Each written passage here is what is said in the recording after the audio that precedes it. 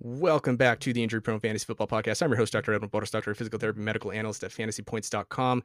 This is the number one fantasy football podcast based around injuries, hosted by the son of two Mexican immigrants, number one on the hearts, number one on the charts, and number one in your hearts. Today, we have a very special guest, the specialist of guests. He's got a green screen behind him, looking quite cordial. He's got his hair done, looks nice.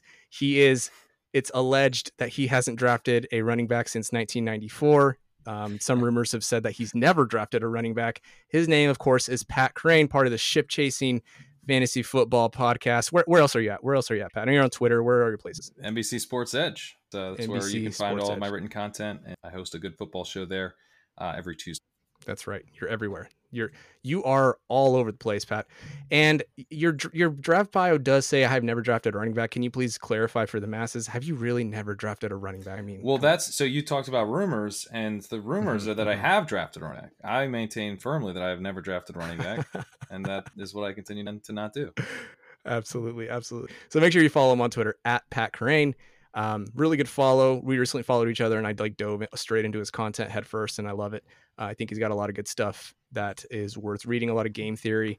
He is one of the godfathers of the never RB, obviously, as we've already alluded to. Today, we're going to do a similar draft of this series that I've been going through with some of these experts, where he's going to be going through a fake mock draft with me. Essentially, it's a single quarterback, 2 running back, 3 wide receiver, 2 flex, PPR 12-team league. He's going to be fake drafting from the 12 slot. He's going to go through and tell us every player that he would take, whether he would take the player by this what is the FPC data, the ADP data, the FFPC data from the ADP, and he's going to tell us, yeah, we're going to do this or we're going to do that. He's got this he set it up for me, and he's got this nice little single quarterback, 5 running back, 9 wide receiver, 2 tight end set up. Oh, it is tight end premium. Still fiddling. Yes, it is. You're still fiddling. Okay. It is tight end premium. Tight end premium. Okay. So we're going to go through, we're going to hear all his takes. Before you get started, though, tell me with this specific rule, the specific setup, what is your general idea, your thesis going in? How do you want to draft? Yeah, so we pulled this from the FFPC Football Guys Players Championship, which is the exact same structure and setup as the main event. I've been doing drafts over there a couple months now. So definitely a really good format. Kind of, they've got different buy-ins. So the structure is that it's 1 quarterback, 2 running backs, 2 wide receivers, 1 tight end, and 2 flexes. It's PPR. It is 1.5 PPR for tight ends, so tight end premium. The drafting environment tends to be, if you're over on Underdog and you're kind of familiar with the wide receiver third, this is not that. This is definitely, there are many sharp drafters on this platform. And I would say in particular, you'll see that with kind of the breakout profiles do get priced up somewhat similarly on Underdog, but there is just not quite the same level of wide receiver thirst in the room. Overall, running backs are definitely more popular. And because you can play 4 running backs a week, and running backs are predictable week to week, a lot of people draft to play running backs in the flex spots. So you have to be a little bit careful. My general idea here is to be loaded up at wide receiver. Wide receivers are going to score the most point of your draft, taking the highest scoring player when you can. But understanding that in this room, if you're playing over on FFPC, or if you're doing some of the other high stakes formats, NFFC is similar. If anything, maybe even a bit more running back thirsty. The format, it doesn't fit running backs as well.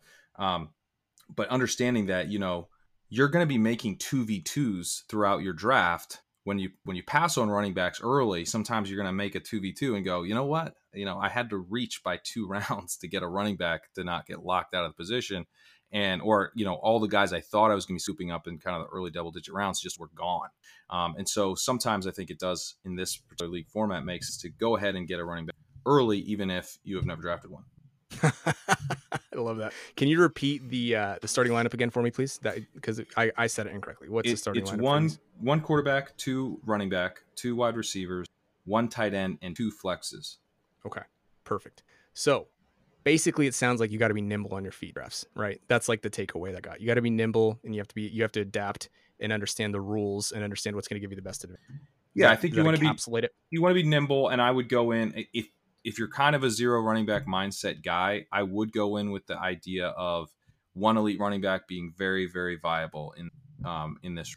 The flexibility that you want to have, you can sometimes start to feel like your flexibility is getting sucked out a little bit because people just don't stop taking checks. So if you're kind of planning like on underdog, if you're comfortable kind of getting a lot of wide receivers, maybe you go single elite running back and then you're going to wait, and then you're going to scoop running backs.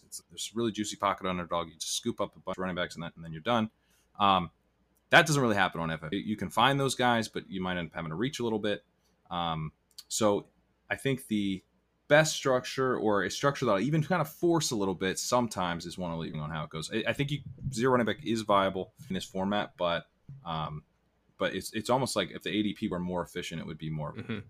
Well, let's do it, man. Let's get started then, because I want to see the mind in action, to see how you draft from the 12 slot.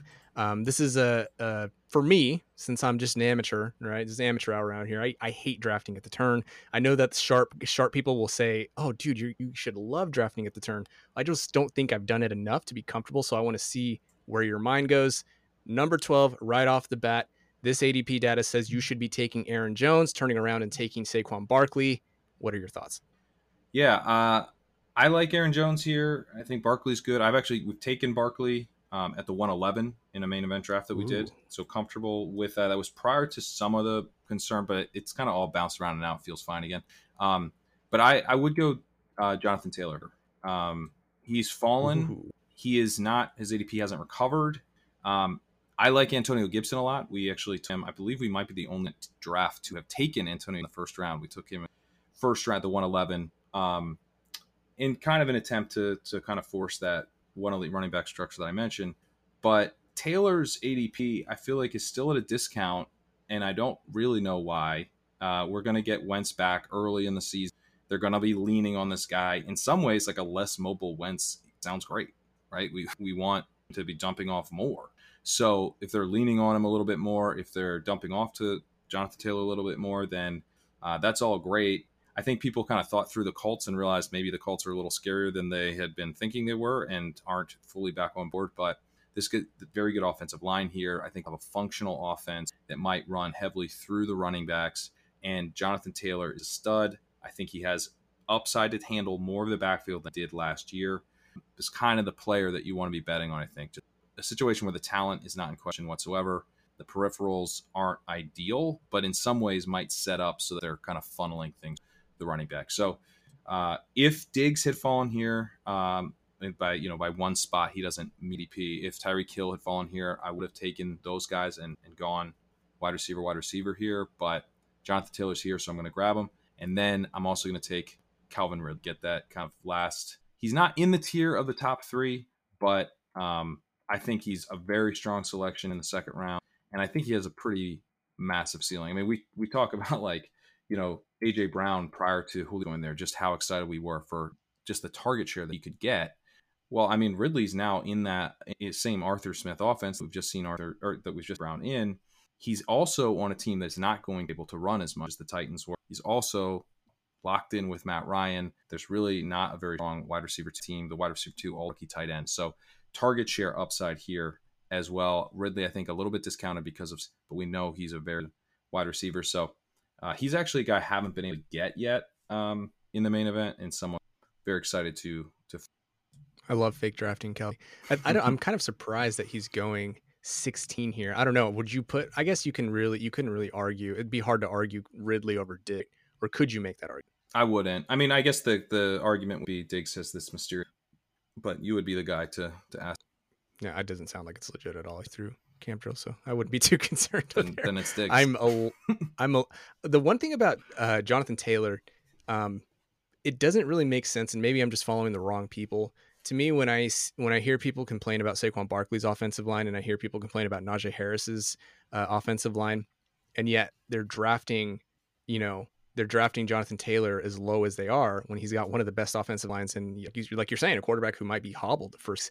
I guess I just don't get it. So I think that you're making sense of this, and I think that's a really logical pick if you believe in and you believe the fact that, like you're saying, they're going to funnel that offense through. I think that makes a ton of sense.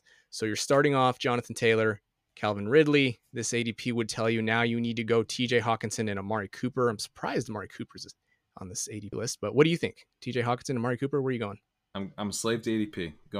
I'm taking TJ Hawkinson and Amari Cooper. TJ Hawkinson, yeah, love it. Out of the 310, got to share TJ Hawkinson on these leagues. He's, I think, a pretty strong pick. The tight end premium is in the receptions. It's not in anything else, not in the yards, not in touchdowns, in the receptions. So where's the upside with TJ Hawkinson? It's in him being the engine of an NFL, right? So, Tyrell Williams is looking like he's probably the wide receiver one. Rashad Perriman, not a ton of noise. Amon-Ra St. Brown he's not going to have a high volume role. I think safe bet given the day 3. I think he could be fine, but he's not going to be like a really high volume wide receiver. And so like, where are the targets going to go? And, you've got an offense where the head coach is a former tight end and the offense coordinator is a former running back. And it's like, maybe they just get real unconventional here. Maybe they run this through the tight end and the running back. You can't really predict what they're going to do, can you? Yeah. I mean, it's like a shit show over there. And you want to talk about another team that has a good offensive line. Right? This team has a good offensive line. It also has a quarterback who does not throw deep, right? So Tyrell Williams is the wide receiver 1. That doesn't really make a lot of sense for a Jared Goff offense. I don't think the slot receiver is going to be a high volume option. Not as high volume as Jared Goff would want it to be. And so I think a lot of those underneath kind of middle of field targets, that's all TJ Hawkinson stuff. So if you get TJ Hawkinson kind of operating, as like the Cooper Kupp safety blanket for Jared Goff, and an offense that I think people are like a little bit carried away with how bad it could be or how bad this team is going to be.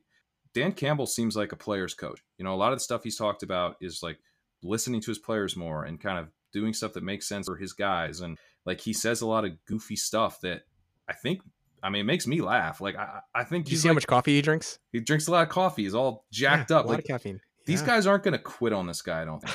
I don't think they're quitting on him. So if he's doing stuff suboptimal, if he's not going for fourth downs, he's kicking field goals, and Anthony Lynn's calling runs on first down, and it's all driving us nuts.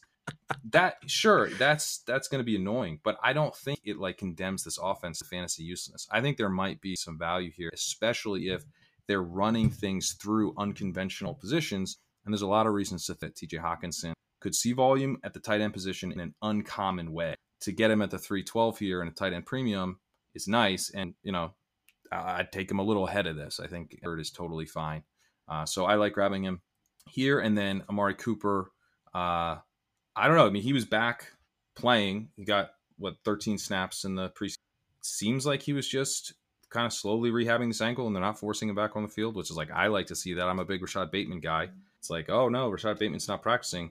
Hope he practices soon. He practices and he hurts himself. Like, I don't want any of these guys to practice. Like, if they're nursing something, like, don't do anything. Like, please get healthy, and then I'll see you in week 1. So that's it seems like how Amari Cooper was treated. I'm into it. I think Amari Cooper makes a lot of sense at the 401. So yeah, where are you at on Amari Cooper? Good question. Where I'm at on Amari Cooper is complicated simply because he had a scope in January on the ankle, and it was a run-of-the-mill, according to reports, it was a run-of-the-mill cleanup, right? They put him under. They cleaned up a little bit on the ankle. I could be wrong, but I assumed it was just shaving down some bone spurs, since he does have a chronic condition, plantar fasciitis. So I could be wrong on that, but that is a recovery that doesn't take 6. Like, there shouldn't have been an instance in any world where a player or a patient undergoes a scope and is having, quote, irritation, inflammation, whatever it was, 6 months later. This like, he would have been back in a few weeks, the regular season, at least, theoretically. So I'm concerned. I'm concerned, man, just because, once you cut somebody open and you're supposed to make them better and they come out and they're really not that much better, I worry about the chronic inflammation, irritation that could continue moving forward. But really you could, and I could see the other side of it where you chalk it up. We're like, yeah, but he's always had these. I agree. I do think that he's always had these issues, and he's always been sort of like a really low floor player. And I wonder how much of those chronic ankle issues contributes to that. Right. I just don't know. And now that he's been cut open, doesn't really seem to be much better. I don't have much faith that the chronic ankle stuff is going to be any better. So it's not that I'm necessarily saying, full fade Amari Cooper, but I think that if he's in a tier with, whoever whoever you think is in a tier with Amari Cooper, I'd probably go those few players before him before going Amari Cooper. Ultimately, I do want to know though specifically. I see that you passed on Deontay Johnson in this range. You passed on Tyler Lockett in this range. You passed on Mike Evans in this range. And I'm not challenging you. I'm curious. I genuinely want to know, like, what are your thoughts about that? Well, where are you at on DJ Moore's back? What's the deal with that? To be honest, this is the first time I'm hearing about DJ Moore's back. If it's anything that like what Keenan Allen had last year, it's probably going to be an. Okay, I think he like landed hard or something. Yeah, it's probably not a big. Okay. Well, I'm tempted to switch to DJ Moore after what you said about Amari Cooper. And I didn't even mention DJ Moore. Yeah, tell me your thoughts. DJ Moore is a guy I can't stop drafting. Am I allowed to switch? Can I take in new information and switch my? Absolutely. I'm switching to DJ Moore. If your advice was to take guys within the that you like, that you think are kind of fully within this tier, rather than just a full fade, and that is very, very much DJ Moore for me. A guy who my exposures are a little bit out of control on, but luckily this is a mock draft, so that won't affect it. Fake draft, right? Yeah. So DJ Moore is like, to me, like fits really a lot of the things that we're looking for, where we know he's very, very talented. He's been efficient in every single year that he's been in the league. He was actually quite efficient per route basis last year, but it wasn't as big of a fantasy season as we wanted. He's operating as Teddy Bridgewater's deep. Don't love that, right? But he was efficient as Teddy Bridgewater's deep. I mean, this guy can do it all. Like, we thought of him going into last year as this yards after the catch kind of guy. Then he shows that he can play very effectively as an edit. Now he's getting, I don't know if he'll be a quarterback upgrade, but he's getting a guy that should be better for him, intermediate areas of the field than Teddy Bridgewater was, and hopefully down the field as well. So he's a guy as well, where if he just gets in the end zone, like, even at a reasonable rate, all of a sudden we think about him differently. The lack of touchdowns kind of depressed the impression that we have of DJ Moore. He's a very, very talented wide receiver. I don't have any health concerns, so I'm making the switch. Yeah, that's totally fine. And he's got to regress in the touchdown department. Right? I mean, this is just who he is. Like, have we decided that maybe Julio Jones just doesn't score touchdowns, right? Like, maybe that's what we've decided for him, but I just can't see him DJ Moore not regressing on touchdown dependent. And it is odd because he doesn't. I mean, I don't know if there's something that Julio Jones thing. I mean, at this point, like, he's getting old enough to where he probably will not have scored touchdowns for an entire NFL career. So we'll think. Right. I don't think he ever has. Yeah. So what happened more recently? Julio Jones scored a touchdown, or you drafted a running back? Julio Jones scored a touchdown because I've never drafted. I think so. Right. Sorry. I mean, that's easy. That's an easy one. Yeah. So DJ Moore is a yards after the catch. I mean, that's kind of what he does. Like, you could see him operating as like a Robert Woods type of guy. So that the lack of touchdowns really don't make intuitive sense. It does feel just kind of like he's run bad there. 100%. All right, man. So far you've gone Jonathan Taylor, Calvin Ridley, TJ Hawkinson, DJ Moore. I really like that. I think I like this, the way they're shaping up here. Now, ADP would tell you got to go Jerry Jeudy, then you got to turn around and go Lamar Jackson. Thoughts? I'm doing it again. Doing what the I like the UGG. I like the UGG that you put next to Javonte Williams. Because, well, it's an UGG of I wanted Javonte Williams. Why is this ADP? Because I've been getting him in the 6th round. So I thought, I searched, I did the Control F on the spreadsheet looking for Javonte, thinking, okay, I'll grab him in the 6th. Gone. You hate to see that. So that's one of the reasons, right? I was talking about before we got into this, taking the running back early, because you go, oh, I'll just grab Javonte Williams in the 6th. Well, then he goes in the 5th. It goes before your pick here at 512. You can kind of be left out. Now, if you're going to get kind of locked out at any position, it's actually running back's not a bad position to kind of locked out in, because so much opens up over the course of the year. You can find guys cheap, or you're going to be able to get like an easy kind of week 1 start out of the James Whites, the Gio Bernards, even a Gus Edwards type, right? So you can kind of figure this out pretty easily. At the same time, you do want to have some upside at the position, and that's the thing that I think really gets priced up. And the FFPC drafters are not going to just scoop upside. Like, I think that's the way in which they're the sharpest. They're going to target the guys with big end of the year upside breakout profiles. So I've gotten Javonte Smith in the 6th round of these, and I love it. But here wasn't available. I did take Jerry Jeudy. Jerry Jeudy's a guy, if it is Teddy Bridgewater, now that looks more likely. And I think he could be a great fit with Teddy Bridgewater. You mentioned Deontay Johnson. I mean, it's kind of a similar, I think he might end up being kind of like a similar breakout bet this year. And he was a better prospect than Deontay.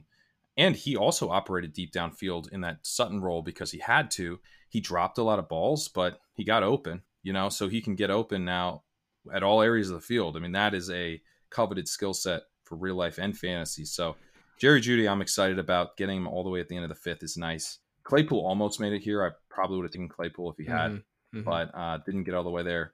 Jamar Chase in this ADP, by the interesting. I wonder if he starts falling after the drops. People are over given the ADP, taking Jerry Jeudy, and then I had considered Dak for the stack, but now I don't have Cooper, so I'm going Lamar Jackson. Sorry. Yeah, well, are you going Lamar Jackson? I am going Lamar Jackson. Yeah. Okay. Yeah, I like Lamar Jackson. Okay. Stacking in these managed leagues isn't. I kind of like to do it if I have the chance, but it's not critical. And obviously, Jackson's a guy like even DFS. You're not worried about like double stacks necessarily. So, because he gets those legs, and I think he could with Bateman. And it sounds like so much of this stuff is interesting. I want to get your thoughts. I want to get your thoughts on Bateman too, because it sounds like he is ahead of schedule. And if Bateman is good this year, I think it could be a big difference for the passing offs. I think it could be a bit more high volume as they move to the pass a little bit. They brought in, I believe, 2 passing game coordinators this year to work with Greg Roman. They have, and then they drafted a wide receiver first round. They had Sammy Watkins. They drafted a wide receiver in the 4th round. They've shown kind of that is the plan a little bit, not to fundamentally change the offense, but to just kind of tweak it and get it a little bit more pass heavy. I think that would be great for Jackson if it comes with a healthy Bateman, because then I think we're more volume and that high efficiency too. So if as long as Bateman and Marquise Brown are going to be good and health wise, I'm pretty excited about Lamar. So I think with Bateman, when it came out that he was going to have surgery, there were a couple different procedures that could have happened. They could have gotten in there and realized that it was worse. It seems like since he started running routes today, that wasn't necessarily the case. Otherwise, you would have expected about an 8-week recovery. This one sounds like he could potentially be back within the 4 to 6 week timeline, which would put him, if I remember correctly, this happened on, God, what day did he have surgery? I think it was like the 11th or the 12th one, too. I think we would put him at like week 3 or 4. Okay. Like I think he could be back by like 3 or 4. Which I think at this point, given the fact, like I said, that he just started running routes, is totally plausible. But I'm always real careful with soft tissue stuff, especially like groin procedures, simply because those can fail. The tissue healing is really important, and you really need to take care not too much too soon. So I don't think they'll rush him along necessarily, but based on what we're seeing already, I think it's totally plausible to have him back by week 4 if it was sort of the lesser of the procedures that they could have done. So that's sort of that's where my mind is right now with that doing on it right now. Okay, that's exciting. I mean, Bateman is a guy I'm not really drafting so much. I was drafting a lot of him before, but I'm not really drafting him now. But I am optimistic, be really good this year down the stretch, help facilitate Lamar Jackson explode. Right, 100%. And I don't want to drop him where I have him, but his ADP cut hasn't fallen quite as far as I haven't been either. People are in on him, man. I think people are in on Bateman. I mean, Sammy Watkins is going to blow up for 50 points in week 1, right? Mm-hmm. Check. Marquise Brown's going to catch 1 ball for 60 yards. Check. Then Bateman's going to step in, I think, once he's healthy. Everything that offense needs. I don't know. I'm excited about it. Then again, I was excited for Marquise Brown. Were you in on Marquise Brown? I wasn't super in on Marquise Brown. I was intrigued by him. I had some, but I wasn't. Yeah, I was too excited on Marquise Brown. So far, who you have is Jonathan Taylor, Calvin Ridley, TJ Hawkinson, DJ Moore, Jerry Jeudy, Lamar Jackson. ADP will tell you Tyler Higbee and Devonta Smith are your next picks. What say you? Yeah, I'm actually feeling a little bit uneasy at wide receiver. I've just been sniped here on Laviska Shenault, who should have made it back to 7-12 because I wanted him. This is coming down. This is playing out exactly how you said it was going to play out, isn't it? I guess so. I mean, the situation is I feel like, I would like to actually have more wide receivers through this part. Like the way I think about it is kind of going like you're taking a detour. So I took a detour for a running back in the first round. I took a detour for TJ Hawkins in the third round. Then I took a detour for Lamar Jackson, which I should have mentioned. I mean, I do think there was a tier break at wide receiver. So, or a tier break in the sense that like Laviska would have been a pretty big reach. And so kind of playing this like I would actually play it. I don't think I'm taking Viska there at 6-1 probably. So I would, with Lamar there, it's like, why don't we go Lamar and see if he gets back, and just barely doesn't. But the end result is that I have 3 wide receivers 6 rounds, which I'm honestly not loving. I will go ahead actually and take a running back at the 7-12. This because I know he's not coming back because I to the future. AJ Dillon here. I'm just grabbing as my RB2. Pretty excited about AJ Dillon. Ben Gretch has been getting me really excited about AJ Dillon. When you're going wide receiver heavy, normally I'm wide receiver heavier than this. You're looking for guys who can usually, have some standalone value, help get you through the early part of the season. But then you also want guys who have this contingent. The guy ahead of them unexpectedly disappoints, doesn't have a great year. They can work into a bigger role or gets hurt. Then they can have this big increase in their actual role over the course of the season, the volume projection mid-season. AJ Dillon has both of those. He's a guy that we feel pretty confident in. If you're saying running back 2 is going to be my lowest scoring position, AJ Dillon is going to be my running back 2. That works. That definitely is fine. And then on top of that, all of a sudden AJ Dillon can have 15, 16 points a game if things break right. And it's a potentially high-powered offense. He could have a really valuable role if weren't involved. So AJ Dillon, normally I'm getting like in the 9th round. I was actually surprised to see so high in the 80 list, but a guy I wanted to mention, someone I've been taking a lot of. And I think I would be totally comfortable taking 7-12 if the ADP really set in stone to where I knew I could. I'm in the 9th. And then Michael Gallup is the guy I'm going with here at 801. If Amari Cooper, if we've got concerns about him, then Michael Gallup could be someone who ends up benefiting. If Cooper were even to miss a couple weeks, we would be very excited about Michael. I guess the only open question here is this Dak shoulder concern. So I'll throw that to you. Like, how much should we be discounting Gallup because of the Dak? Very little. The thing that made everybody freak out was when Schefter went on national television and said that Dak isn't back yet. Dak might not be back all year, and that was not a report. And you guys over at NBC Sports Edge did a good job of clarifying in the blurb itself, like this was not a report. And I think that's like super relevant to say that it wasn't Schefter saying Dak isn't 100% and he's not going to be 100%. In terms of the ankle has no bearing on anything anymore. He's completely recovered from the ankle. We haven't heard any reports that he's had setbacks, and it was a nasty, gruesome injury, but by now it's definitely recovered. And then I think it was Pelissero who a little bit later tweeted out, the shoulder injury has nothing to do with the ankle injury. The shoulder MRI came back and Dak's progressing fine. Everything is looking rosy. There's no objective reason to really worry about Dak for the shoulder or for the ankle. So I'm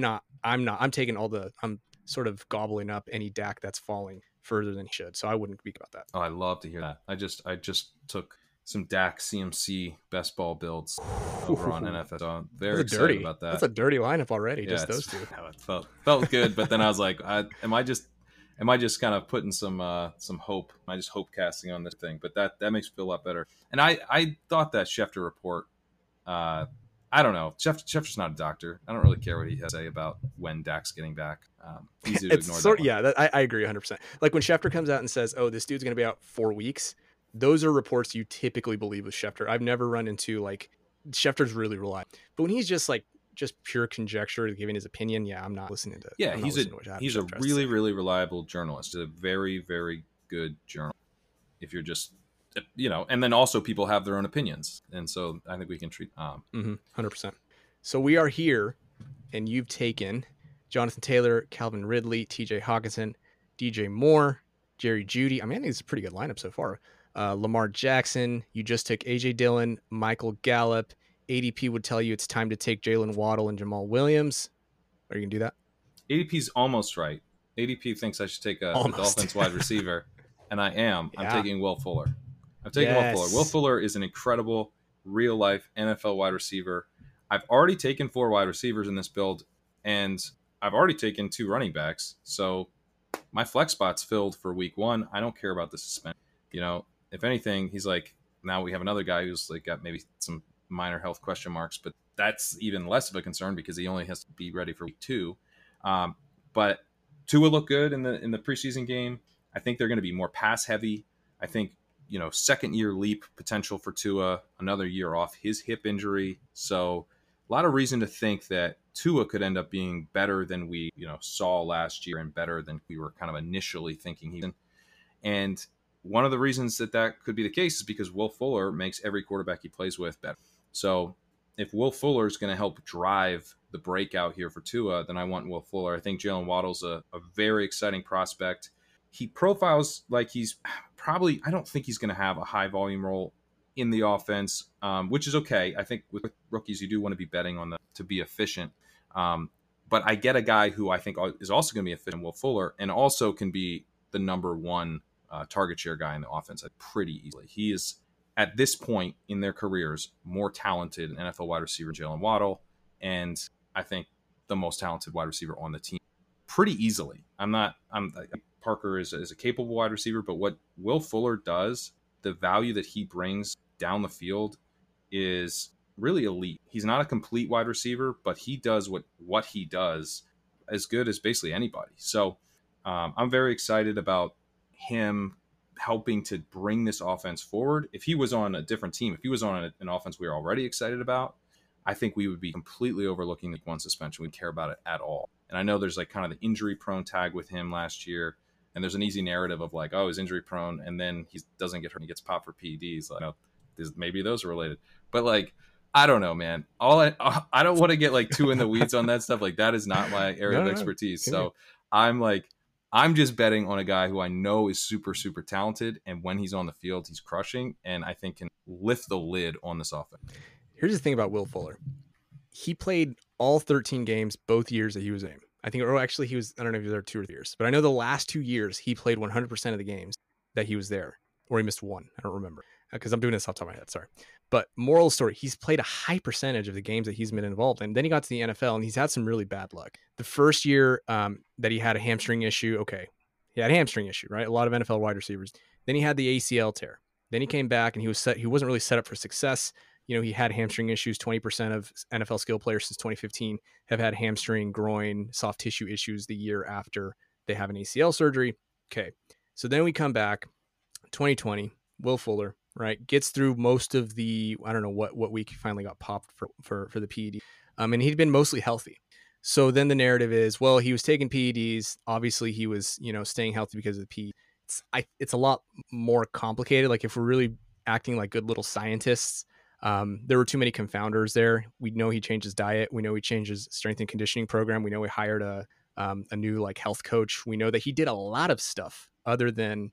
I also don't think they don't make like healthy pills, right? Like there's not like a PED that just keeps you healthy, is there? No, exactly. No, and that's the next point I was going to make is, so my wife is a pharmacist, and so like I she doesn't even like care about any of this, right? It's like she's not an NFL fan at all. But I was like, will you look at this list for me, please, of like the banned substances?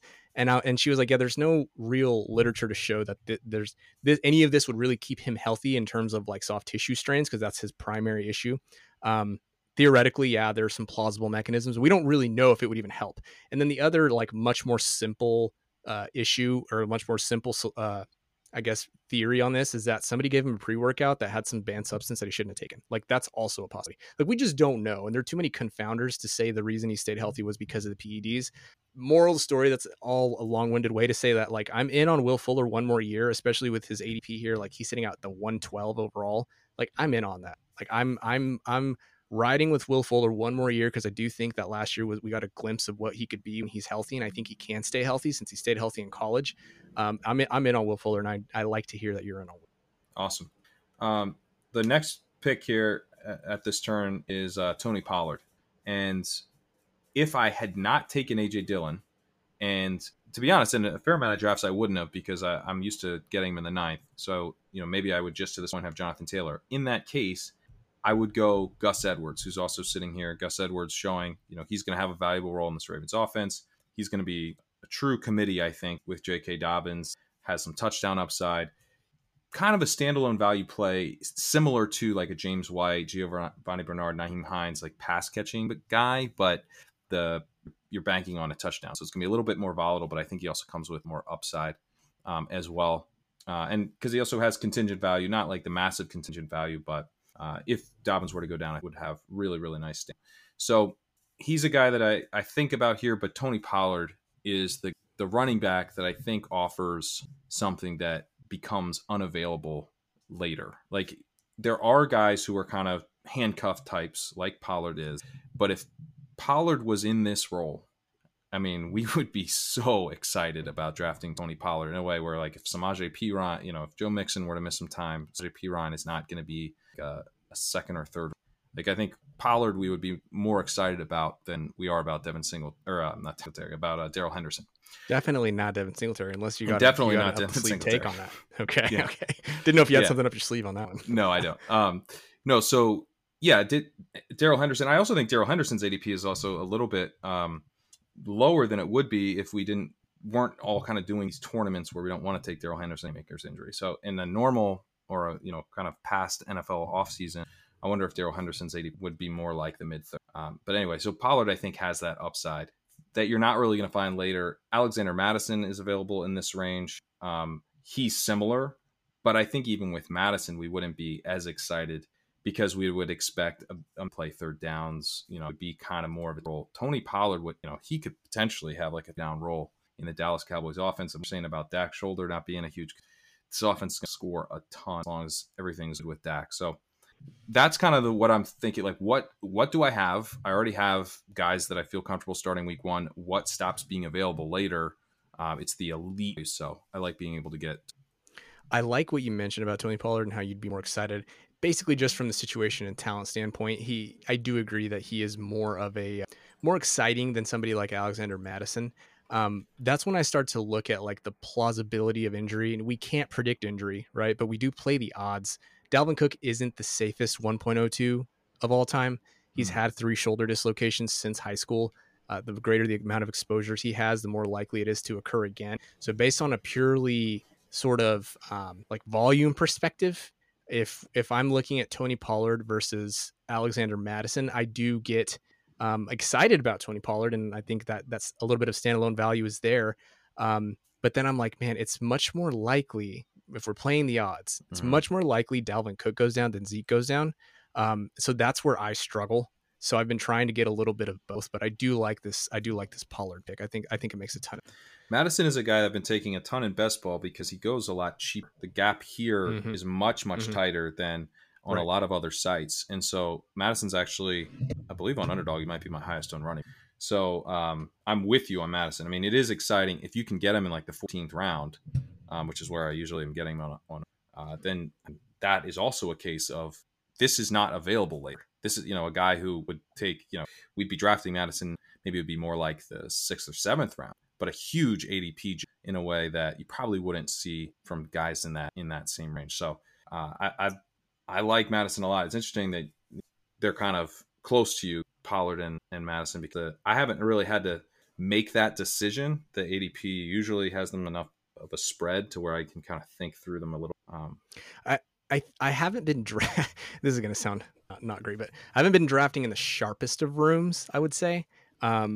So I'm not in rooms like that. Yeah, right. And it is not by intention, right? I get invited to these things. So, and it's not to say I'm like the smartest dude in the room or anything, but those leagues where there's like, you get 1 or 2 like off the wall picks that just totally alter what everybody does. And those are the rooms I've been in this year. I've just tended to. Okay. So we're looking at, from the beginning, Jonathan Taylor, Calvin Ridley, TJ Hawkinson, I still haven't highlighted. Not Amari Cooper, DJ Moore, Jerry Jeudy, Lamar Jackson, AJ Dillon, Michael Gallup, Tony Pollard, Will Fuller. ADP will tell you it's Gerald Everett and Rondale Moore time. Oh, I love me some Rondale Moore. Honestly, I want to hear your thoughts on Rondale Moore. But are you going to go Gerald Everett, Rondale Moore? Yep, I am. ADP got it right. Slave, as you mentioned. Yeah.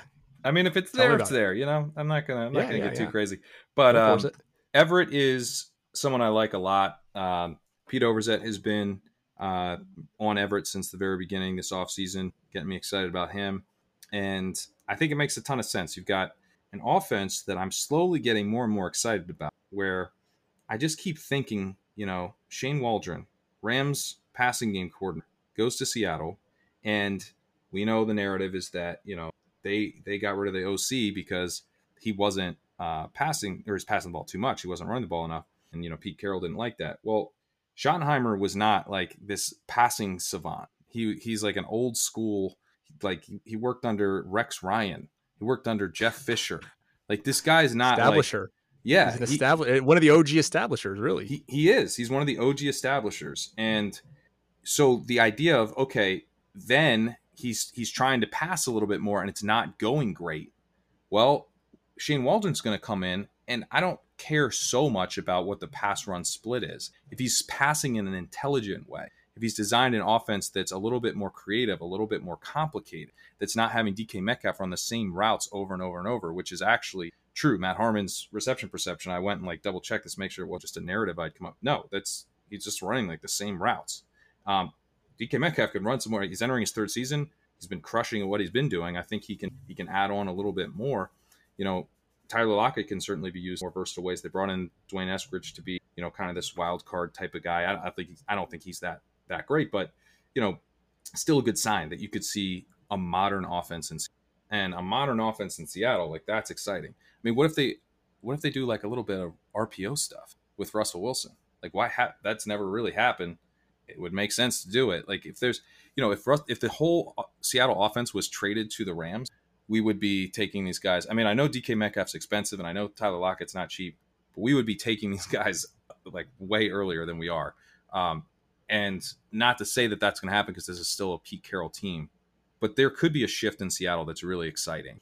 Gerald Everett's a really cheap way to get exposure to that. In a tight end premium league, there's upside with that.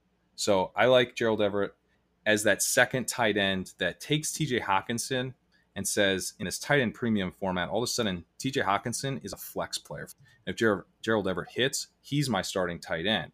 So now it's like, as I mentioned before, I want to be scoring. I want to be winning the flex, because that's why I'm always thinking about wide receivers, is that I want to win those flex spots. I want to score more points in the flex than my opponents. And then if my RB2 is like not scoring that many points, so what? Because I'm lapping the field in the flexes. I'm more than making up those RB2 points. Everyone else is focused on what their RB2 is going to do. I'm focused on what my flex is going to do, and I'm outscoring you in the flex.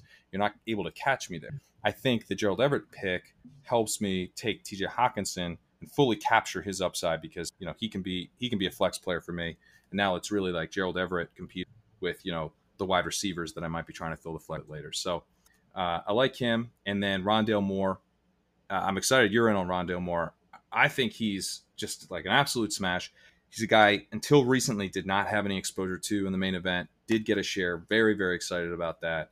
He is someone I've been drafting on in best ball really throughout. I wrote this article on NBC Sports Edge back in, I believe, June, maybe early July, where I was looking at rookie wide receivers in best ball, and they've been doing excellent as best ball picks over the last few years, and how rookie wide receivers are delivering value. It's not because they run a ton of routes. Even guys like Justin Jefferson running below average routes as rookies compared to top 40 ADP wide receivers. So even the guys that absolutely smash are running below average routes. They're not these super high volume wide receivers.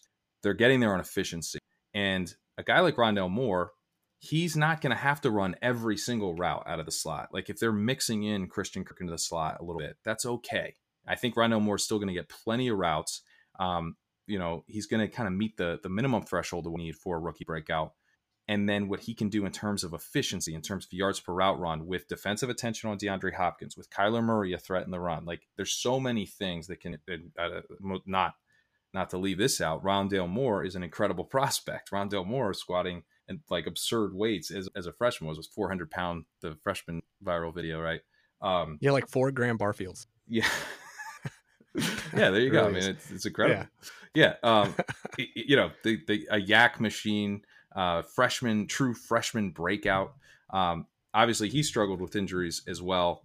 That might be a concern, but if he, is healthy in this offense, I just think he's an incredible bet for this efficient rookie season, which has been the key to unlocking the breakout. So I was kind of shocked to see him in this ADP list, to be able to get him at the 1201, but pounding that.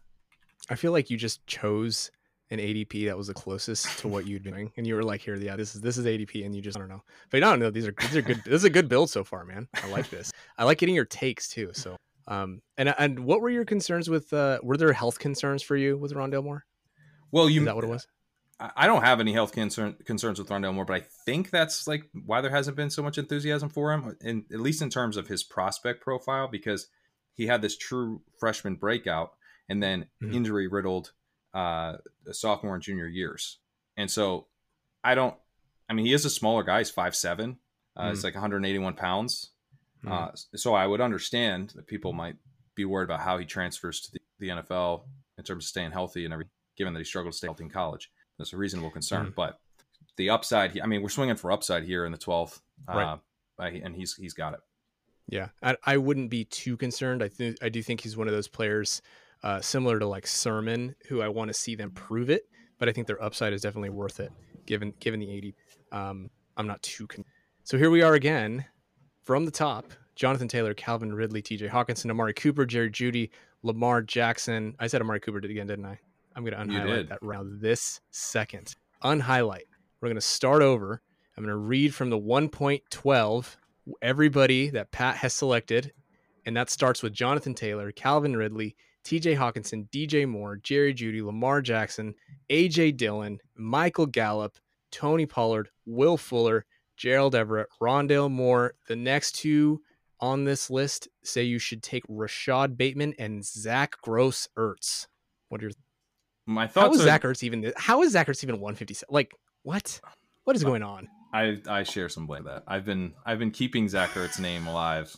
Oh, I have. Pat. I've said Is it? Zach Ertz. I mean, convince me. I mean, really. I mean, genuinely, convince me. Well, to be clear, I am not selecting Zach Ertz, but Okay. I'm just saying that I have been selecting Zach Ertz and underdog a little bit frequently, more frequently than I would like to admit.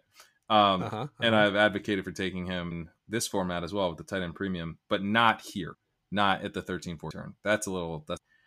But I don't know. People just acted like Zach Ertz wasn't going to play football this year because he was really bad at it last year. And he was very clear that he did intend to play football this year. And there's just not that many tight ends who are essentially receivers, right? I was telling Davis Maddock, like if we were able to draft Larry Fitzgerald as a tight end last year, we would have been kind of excited about it.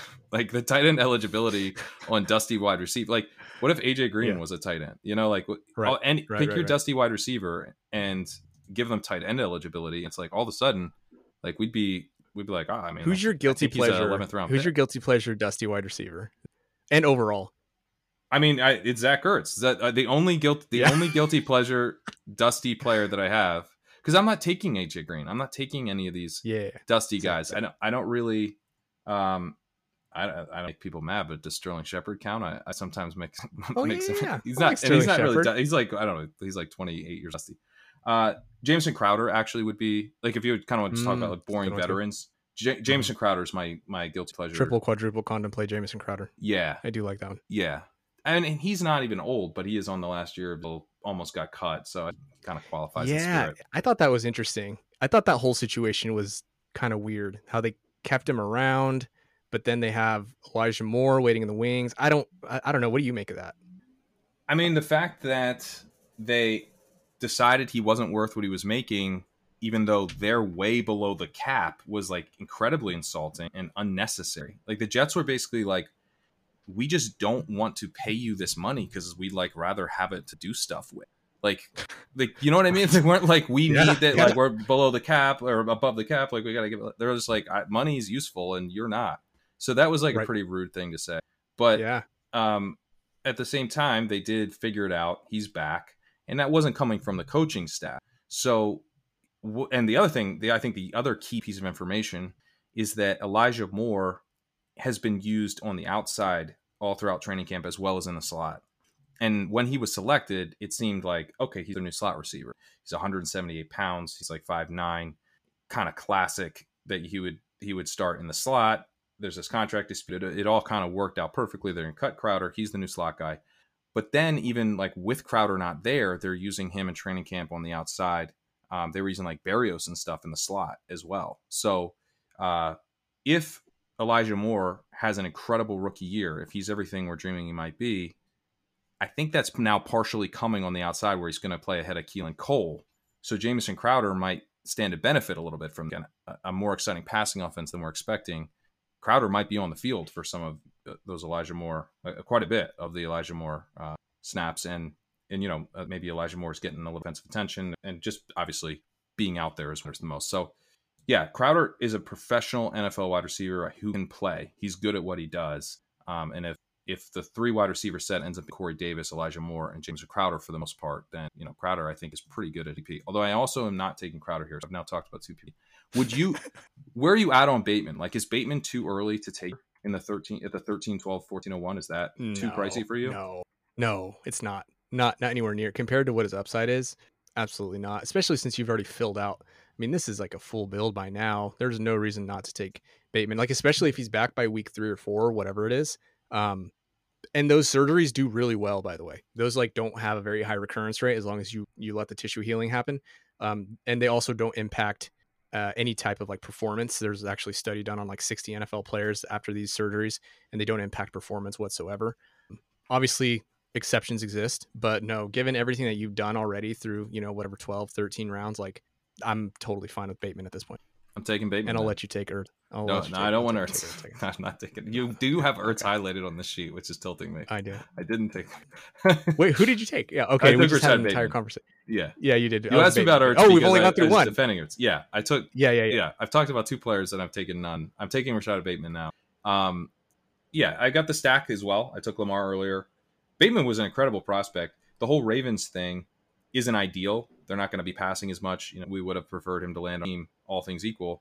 But the all things equal part of that is very important. He was a first-round pick. Like, we want guys who are first-round NFL picks. That matters. An NFL scouting department just vouched for this guy in a big, big way. Like, that's a big deal to me. And it's a bigger deal to me than if he was a second-round pick. Similar, but you see Denzel Mims, second-round draft capital, not a great, but not a terrible first-round season, and then all of a sudden, everyone's very cool on him with a new coaching staff. So that first round draft capital, I think, really does help. And Bateman as well really has everything that we're for. Early declare wide receiver, incredibly productive. He played inside and out. People don't like what he was doing tape-wise in the slot last year as much as what he was on the outside. In 2019, he led the entire nation in yards per route run from the outside in 2019. So it makes sense that his tape wasn't as the following year out of the slot, but he actually had a good yards per route run out of the slot, and he was very efficient. Or he was a huge share of the receiving game out of the slot as well. He had very strong production from a market share perspective in his final season. So it's not like his numbers really tailed off. He was I just think a very, very strong prospect with that first round draft capital. If he's going to ultimately be healthy down the stretch for this team, I'm looking for big swings. I'm looking for guys who can pop in a huge way, guys who are like making it very obvious for me that I have to put them in my starting lineup. And he fits that profile. So I'm going to go with him, and I'm going to take another big swing here and go with Jalen Reagor, who is scaring me a little bit. I watched him look pretty terrible in the preseason game. He looked bad. But the whole thing here is he just bad, Pat? Like, he might be bad. He honestly might be bad. But he was a guy who had a very strong prospect profile as well. Now, over his entire career, he wasn't as strong as Bateman, but he had a breakout season as an underclassman and then declared early for the draft and went in the first round. And he's got the requisite size. Not huge, but he's also not like tiny. So there's not really any like major red flags on Jalen Reagor. What a way to word that. What a way to word that. Is that a medical term? Oh, no, not at all. I've heard that phrase, unfortunately, before. Anyway, continue. So Jalen Reagor threw you off a little bit. Yeah, it's okay. Yeah, okay. Anyway, so Jalen Reagor might also be having a tough time, and he's definitely like a guy where things could swing pretty volatile. There's a volatile swing, right? There's a wide range of outcomes with Jalen Reagor. But this is the 1401. I want a wide range of outcomes. AJ Green's sitting here, and he does not have a wide range of outcomes. He's actually probably got a lower floor, and he doesn't have a high ceiling. So, like, give me a guy who does have, and I'm not sure how this season's going to play out for this guy type of outlook. That's like that's actually the target profile. So, if I have to cut my 14th round pick in a managed league, so what? But if my 14th round pick has a reasonable chance of breaking through, building on some of the highlight stuff that he's already shown, whatever, like highlight catches on Twitter, that's not like something that we want to be taking too seriously, but at least he's flashing a little That's bit. strictly how I view my players. I Yeah. strictly go from Twitter highlights. So Yeah. I've been doing this wrong the whole time, apparently. But, in the context of this was a guy who we thought was a very high ceiling prospect with the first round draft capital entering his second year, flashing, making people excited is a good sign, because it's also coming with him having trouble getting open in a preseason game, looking like, he has no chance of catching the balls that Joe Flacco's throwing him. So it's coming with all this other terrible stuff. So we do like to see that he also flashes from time to time. So yeah, give me the volatile guy. Give me the guy that, you know what, if I have to cut a dude in week 2, I'm going to want to cut someone because there's going to be someone to pick up. So yeah, big swing, and not too worried about it given the cost here. Absolutely. So here we are from the 1.12. Pat has selected Jonathan Taylor, Calvin Ridley, TJ Hawkinson, DJ Moore, Jerry Jeudy, Lamar Jackson, AJ Dillon, Michael Gallup, Tony Pollard, Will Fuller, Gerald Everett, Rondale Moore, Rashad Bateman, Jalen Rieger. Pat, we've been going an hour now. You got 6 more picks. You want to stop here, or you want to keep going and fill your bench? Well, this is the part where I have to start taking running back, so I'm cool to call it. I'm cool to continue then as well, because this is the interest. This is where you're going to get the gold here. So you've filled your roster. You're ready. I was saying we roll. could stop, so I don't have to talk about running backs. But we can also. We're gonna. I was hoping you were gonna say that too. So here we are. The next 2 picks. Amon-Ra St. Brown. I don't know if I'm saying his name correctly. I'm sorry. I know he's probably out there listening at some point. Yeah. Okay. And then the Baltimore Ravens defense. I laugh. Maybe you are going to take a defense. I don't know. Tell me, what are you going to do here? I'm going to take Quadri Allison. That's definitely one of these 2 guys. I think you're getting maybe a guy who has some standalone value, ambiguous backfield. We have a journeyman running back ahead of him. I believe 28 years old. Really seemed like he kind of like burned out a little bit down the stretch. And I just don't know if he's going to be able to carry the load for them. And Allison's this like bigger running back that they've clearly favored as the running back 2 there. I don't know how good he ultimately is, but it's at a certain point, I just want shots at a backfield that I think could ultimately be valuable. And I want ambiguous backfields. What were the 2 most, if we just like sat down and ranked, like, I'm not sure what's going to happen in this backfield, we probably would have ranked them last year, Jacksonville number 1 and Miami number 2. Right. And it's like, who were the very best selections you could have taken were James Robinson and Myles Gaskin. So the just getting shots on goal in these ambiguous backfields is important. So Allison was not someone earlier on I was taking more Javian Hawkins. As soon as it looked like Allison's actually the running back 2, I just switched that to Allison. I'm not that concerned about the talent evaluations. And it's not that Allison like can't play or anything, but I just don't know. Just don't really have a strong on whether or not he's that talented. But it might ultimately Quadri not Olsen end up mattering. he's 6'2" and 200 pounds. Yeah. He's a mammoth of a man. Yeah. He was a 5th round draft pick in 2019. He's currently 23. He played 13, 10, 12, 14 games at Pitt. He actually rushed for 1,100 yards as a true freshman. It's surprising. And then as a senior, rushed for 1,200 yards. Boom. And he has had 14, 2, 23, and 11 receptions. I'm literally reading this for my own knowledge because I'd only seen the name Quadri Allison, but I see the upside simply because I do think Mike Davis is just toast. I do think that running back cliff is coming down the pike. I think Mike Davis has never really held up his own full workload for a full year. He's maybe, what would you say, a slightly above average NFL running back. I think he's below average. I think that's fair to say. And that's fair to say. Yeah. I mean, I don't think he's bad, I totally see that pick. He's not the 16th best running back. So, no, but you gotta, once you factor in, all the backups and stuff, but as far as starters go, I mean, he's just like, he's quite below average for like a projected starter. For sure. Yeah. He's Allison is your pick real here. Life running back. Allison's the pick. Really? He's probably a nice guy. He's probably a great guy. But I mean, I would take Damian Williams over Mike Davis. Like if I was running a franchise and I needed a running back for the season, and I would take Damian Williams. I mean, Damian Williams, we didn't know if he was going to, he did prior to taking the year off, but he's been awesome at times and more or less been a ball. Anyway, right. The 1,100 yards as a freshman. That's exciting. As someone who actually does That have is some Allison. interesting, right? Yeah. Yeah. I like that. He kind of he sandwiches to his sophomore and junior year with a couple 1,000+ yard seasons. The number of receptions is hilarious. I mean, he had less receptions than they had games played in most seasons. That maybe that changes. So who's your next pick here? I'm going to go with Ramondre Stevenson, which is someone I've cooled off on. I was very excited about him early. Then I cooled on him because we weren't as bullish about the Sony Michel getting cut thing. And he was clearly behind these guys in the pecking order. But dude is just balling out in the preseason right now. And he's probably really talented argument is getting stronger. He's a versatile running back. Second highest career yards per out run in this class behind Gainwell. He had very strong elusive rating throughout his career as well.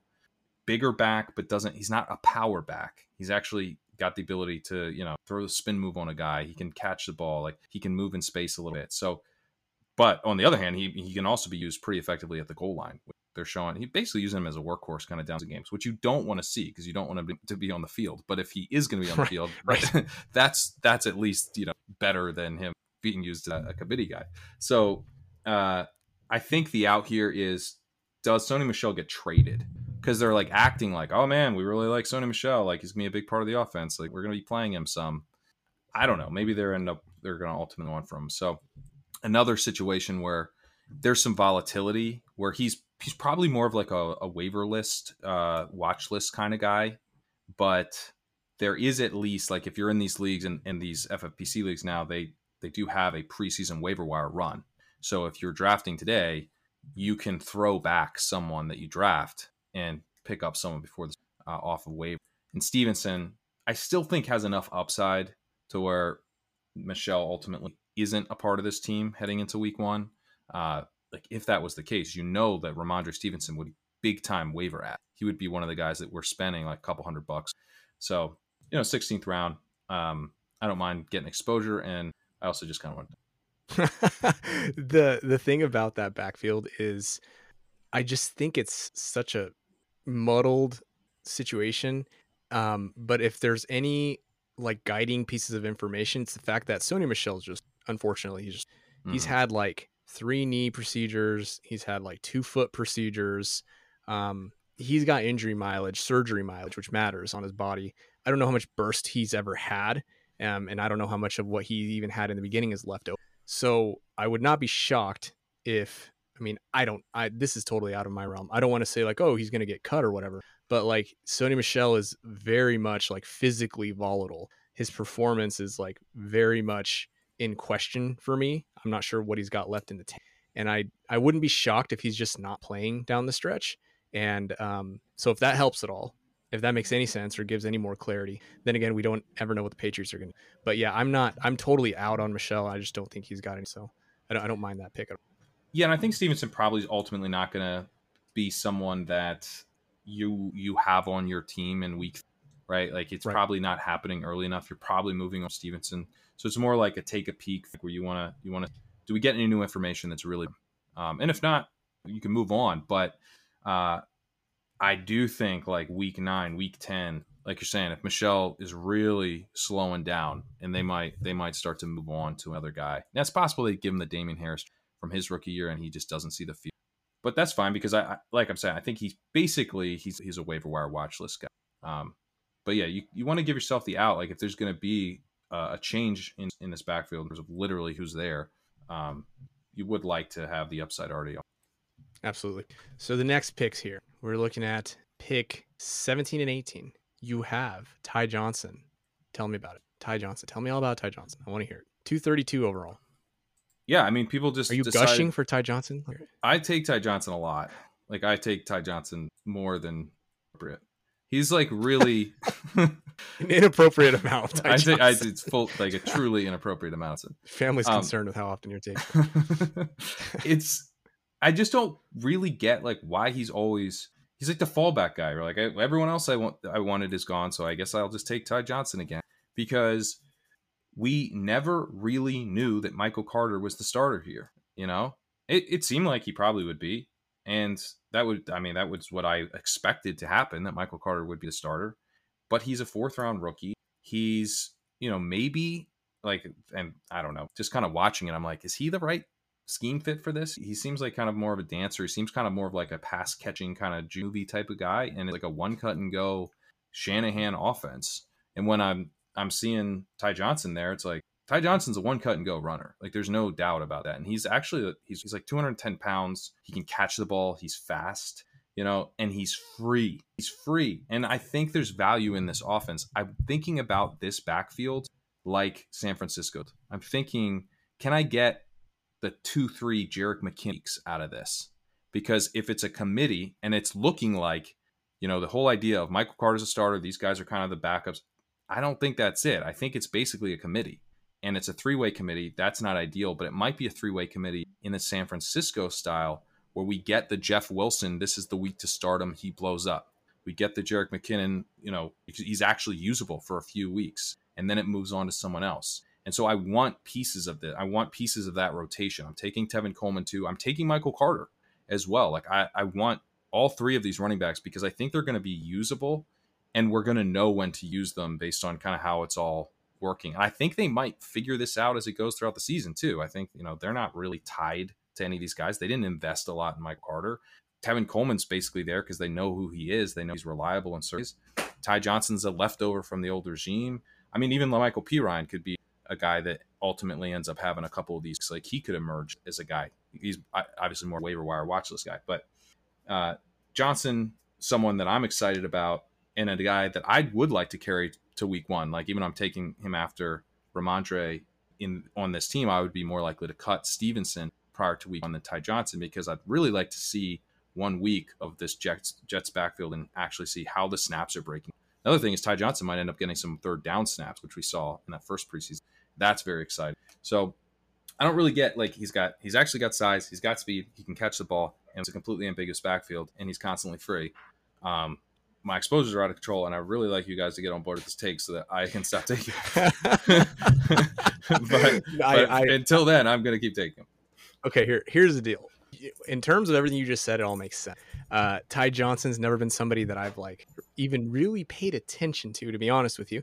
But he is a guy that I can see providing those weeks. I think it's totally I think you're approaching this like super pragmatically. I think it all makes sense, but it just doesn't get my juices flowing. You know what I mean? Like I don't have an inappropriate amount of Ty Johnson. Like I'm not having interventions from my family saying that I'm drafting too much Ty Johnson. But I do understand it. I mean, I get it from like, these aren't sexy picks. But I think these are the most valuable sort of pieces that you can give people who are listening, because I mean, you got to pay attention. You got to pay attention to what ambiguous backfields are doing. And you really these are sexy picks. That's why it's inappropriate, because I'm like, yeah, that's right. Yeah, they're sexy. Oh man, those 3 weeks are going to be so awesome. Yeah, I mean that's what % of the season? That's like what 15% of the season. And when you don't draft when you go and you don't draft a running back for your entire life, these are the sort of these are the things you excel. Sort of like when you're an adult and you're like, you get excited that you got like new rims on your car or something, or like you got a vacuum cleaner. I feel like that's the Ty Johnson pick. Yeah, it's more of the vacuum. It's more like the Saturday night plans got canceled, and like you kind of stay in and those are the best. Drink a glass of wine at home. You're like, all right, yeah, yeah. If you don't mind me asking, how old are you? I'm 35. 35. Oh man, you're a young looking 35, man. You could be my age. I'm 28. Nice. All right, good for you. I'm 28. All right. All right, man. Last pick here of the day. Let's recap from the top. We'll reset. It's been Jonathan Taylor, Calvin Ridley, TJ Hawkinson, DJ Moore, Jerry Jeudy, Lamar Jackson, AJ Dillon, Michael Gallup, Tony Pollard, Will Fuller. I really like this build. I think I say that every single time halfway through.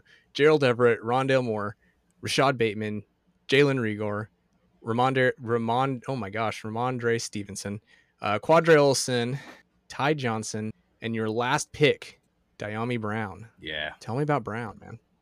Another guy that I don't understand why there hasn't been hype on, although it feels like it's now coming. So now people are starting to get him a little bit steamed. He has been someone that finally I'm not taking constantly in all of these best ball drafts, and I have to mix in other people. And listeners have heard me say like I'm wildly overweight on like multiple people, and part of it is like a philosophical thing where I am okay being overweight on guys, particularly if I think ultimately they'll get pushed up the draft board a bit, because if anything, I'm mad that I didn't get more Brandon Ayuk in at the kind of the 5-6 turn, right? I'm mad that like when T Higgins was constantly available in the mid fifth, that I don't have just an insane amount of T Higgins because now he's more like in the mid fourth. So at some point, I think it's okay to be overweight. And then the assumption being like, I'm either going to force myself to stop taking this guy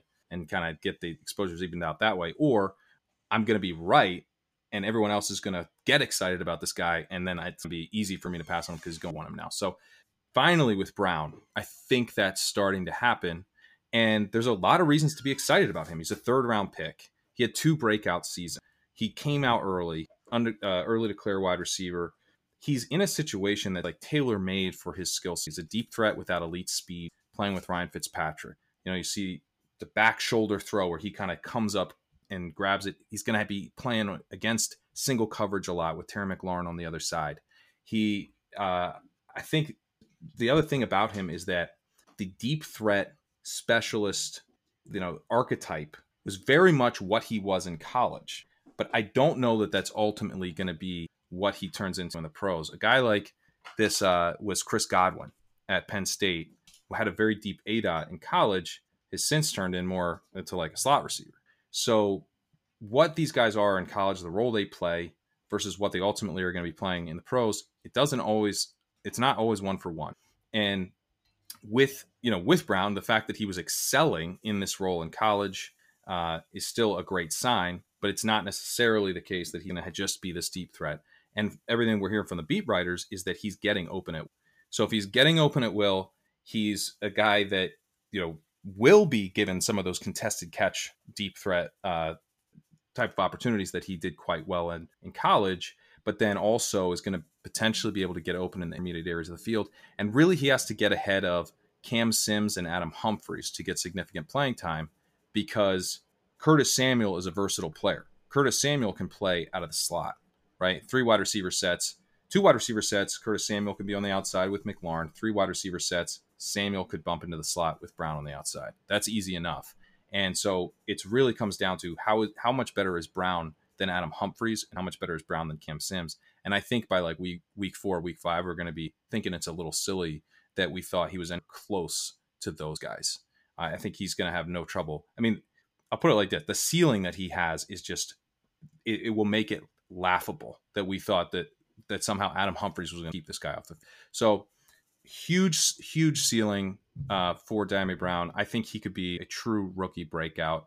It doesn't really get priced like that. So, to have him as the last skill player pick in a build like this, again, where I have wide receivers early, so I'm looking for guys who make it for me to start them later. I'm looking for guys that are going to be breaking out down the stretch, going to be making my lineup better over the course of the season. Perfect fit for this. And I'll say, I've been giving a lot of injury optimism. For Curtis Samuel, I'm a little nervous. He's been dealing with his groin injury on and off since May. This is according to FanDuel.com, who reported this. Devon Platana, August 10th. You shouldn't really be dealing with a groin injury since May.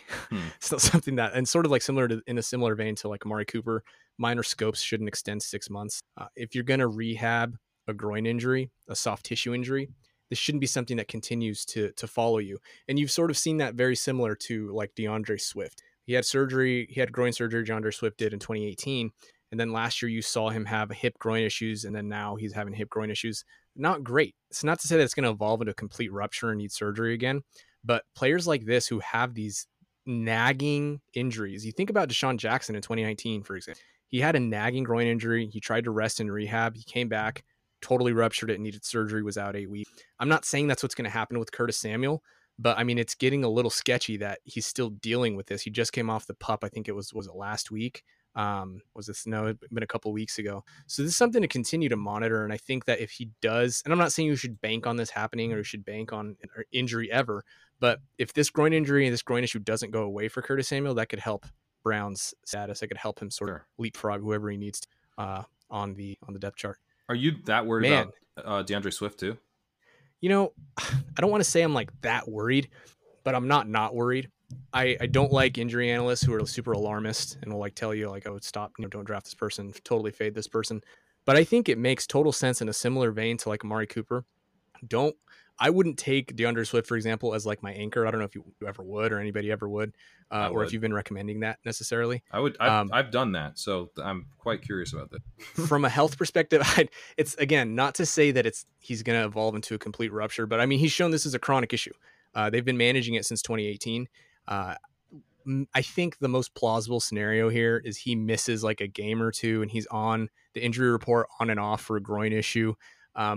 But I would be just a little nervous about him being my anchor if I'm being 100% honest with you, just because this should have cleared up by now.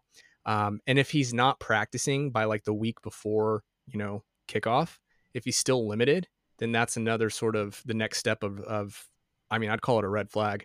It just keep monitoring it, right? Pay attention. I just don't love the fact that compared to other players in his tier that he's still sort of struggling with this chronic injury. But I'm still not saying like full fade him or anything. You All don't right, love that to makes me see a little it, Bob. nervous. That's all. No. Oh man, I see the look in your eyes. I feel like I just scared you. I don't scare you. Well, I want to be scared if he's ultimately not going to have a good season, because then I won't draft him. There's still 4 weeks of drafting left. I'm scared to draft him personally, like I said, as an anchor. I know that you've done that, but it's not to say that he can't overcome this since he's been dealing with it. The other side to look at it is he's been dealing with it since 2018 and he, was fine, presumably fine last year. He had a concussion, then he had COVID. And he's been able to manage it. And the reason you're not seeing him now is just like every other player that has a soft tissue injury. Like you're not probably going to see Mike Williams. You're probably not going to see Kenny Galladay again. You're probably not going to see all these dudes who have these soft tissue injuries because they're just going to bubble wrap them. And the real test will be, what is he doing the week before kickoff? Okay. And if he's practicing, he's back to full, then you can probably sort of full sails ahead or whatever the phrase is. I think I usually butcher 3 sayings at once, but just keep an eye on it is what I would say. Yeah, there we go. Full sail, wind in the sails, full steam ahead. Yeah, all that stuff. But I don't want to like freak you out completely, but it's not a concern, if that makes sense. Well, that's helpful. I mean, sometimes he falls into the 4th round. I'll still take him there. Yeah, definitely. But that's good to know. Because the third round feels a little bit.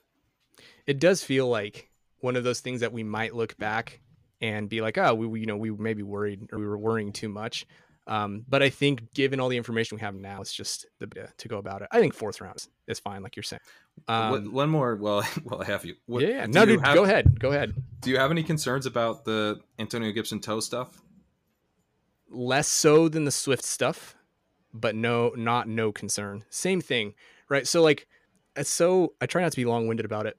We always know that running backs are going to miss time, right? Like that's obviously what your entire like thesis of how you've been successful has been based around, right? We know that that's a fickle position. And when we don't know where those injuries are going to come from, like last year, Christian McCaffrey, nobody could have predicted that. Nobody was ever going to predict that. If anybody told you that they knew that was going to happen, they're bullshitting. But when we know that, similar to, I've been referencing Cooper a lot, another situation where Antonio Gibson 6 months later is like, oh yeah, by the way, this toe's still bothering me.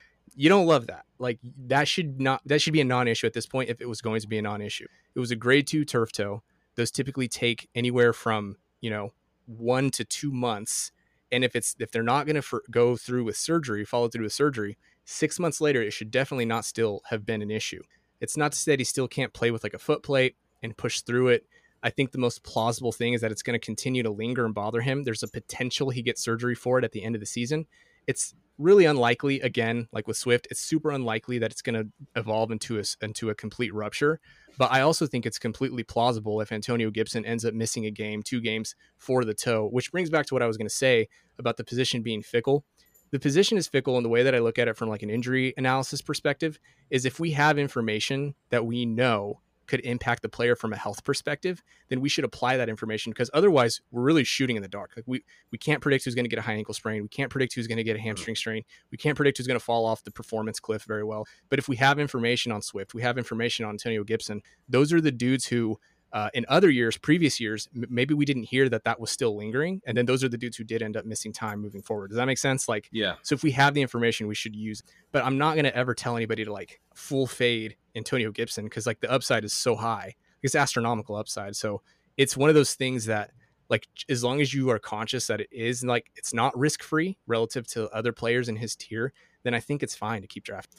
Yeah, it's tough because I like I like Gibson a lot. He's got that little thing. The Swift stuff is concerning, and then CEH is kind of the other running back who kind of helps unlock some of these for you as well. Now he's got the ankle issue. Oh, I wouldn't worry about that one actually. Okay. After the beat reporter, I think it was, he initially said it was on the inside of his ankle or high ankle. Andy Reid came out and said like, no, it's not a high ankle. And then I think Schefter actually said that it's not high ankle. So Okay. concerned. All right. CEH definitely I wouldn't be. I would. Some optimism. Who else though? Like let's talk about this. Let's talk through these things. I feel like it's a therapy session for you. Anybody else on your mind? Well, like, okay, so Dalvin Cook doesn't get really any discussion about, who we're taking at the 1-2. It's always Dalvin Cook. And yet, you mentioned with the Alexander Madison stuff that the shoulder is a major red flag, or maybe I don't want to put words in your mouth, but it is definitely a red flag, is the vibe I got. And then we've got Alvin Kamara, who outscored Dalvin Cook last year, and I think has potential to even outscore what he did last year because the reception upside without Michael Thomas in the offense, they just kind of use him. Like I've started to dream about him in like a Jarvis Landry Miami type of role with a goal line component. Yeah, like there's some real like, oh man, they're throwing this guy a lot type of upside with Alvin Kamara. And I've been kind of making the case academically, because I'm not actually drafting like this, that we really should be talking about Kamara versus Cook at the 102. Want to get your thoughts on that generally, but also factored in with the shoulder. Yeah. So generally, I like Alvin Kamara at the 1.0. Talking to, because I don't like do projections and stuff, right? Like I'm just injuries, but I have talked to Barfield about it, and he is like, yeah, it's totally, you're not crazy to take Alvin Kamara, just given the volume that's going to come his way, the receiving work that's going to come his way, and the fact that Michael Thomas is, even beyond the injury, beyond the idea that Michael Thomas might not be back till like week 6 or 7, beyond that, the situation in New Orleans is so grimy and gross, like just all the mistrust and all the miscommunications. Like who knows if into year 2 of this injury, Michael Thomas is like, F it, like goes full Scottie Pippen, like I'm going to rehab this and I'm not going to get on the field until I'm traded, or, until 2022. Like we don't know, like but that is in the realm of possibilities beyond the injury. So that could lead to a shitload of targets for Alvin Kamara. And on top of that, like you said, with the shoulder with Dalvin Cook, there's a study done I think it was 2013, maybe it was before that or after that. I think it was 2018. They looked at 83 NFL players, these authors did, and they tracked these players who had a shoulder dislocation, which Dalvin Cook has had 3 of those since high school. And what they tracked was, do they have a redislocation? They found that overall, the rate of redislocation with or without surgery was around 47% overall. Players who did have surgery had a 26% redislocation. Players who did not had about a 55% redislocation rate.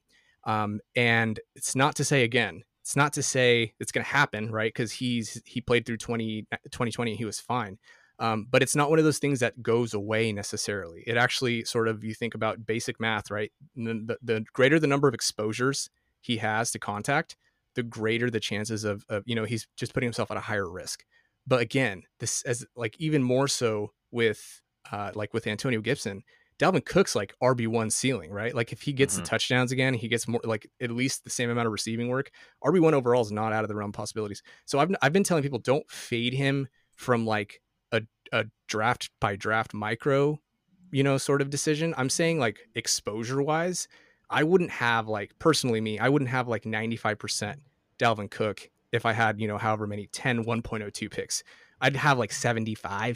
75, 80, okay, something, you know what I mean? More of like a macro exposure type deal, because you don't want to miss out on that upside, but you also can't ignore it. And I feel like you're right. Like there hasn't been any talk about the risk involved drafting Dalvin Cook. So that's sort of where I view it from there. And it's not a prediction, right? Like we're just playing the odds, and we have, again, it's information we have based, and we don't have information on other guys. We have information on Dalvin Cook.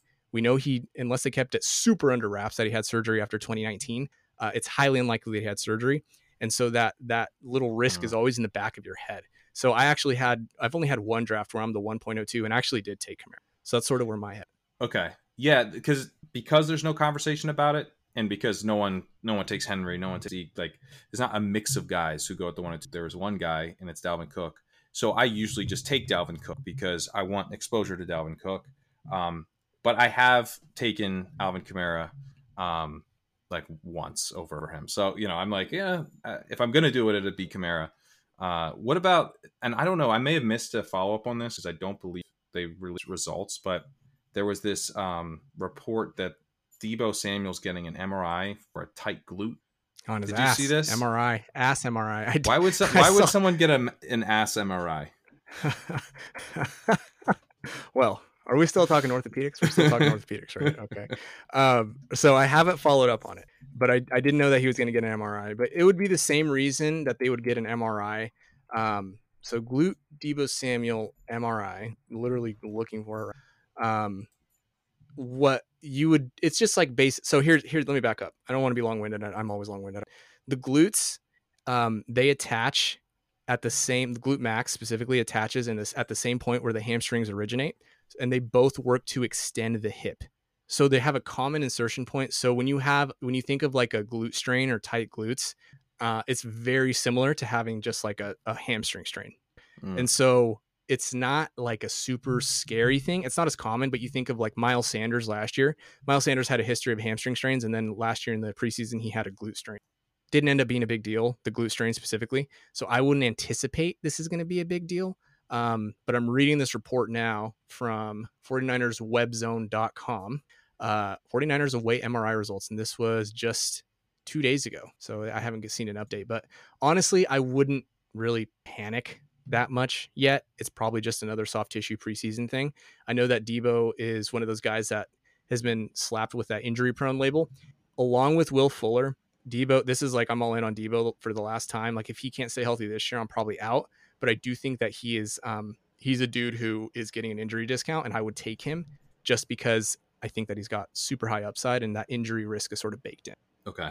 What about this Courtland Sutton recovery? Another thing with ACL tears is that I mentioned earlier, 20% of skill players who come back from an ACL year one, this is since 2015, are on the injury report with soft tissue and or like knee issues. It's not to say that they necessarily miss time, but they do have probably what it's probably comes down to is workload related hamstring groin issues. Their workloads are off kilter because they're coming off of rehab.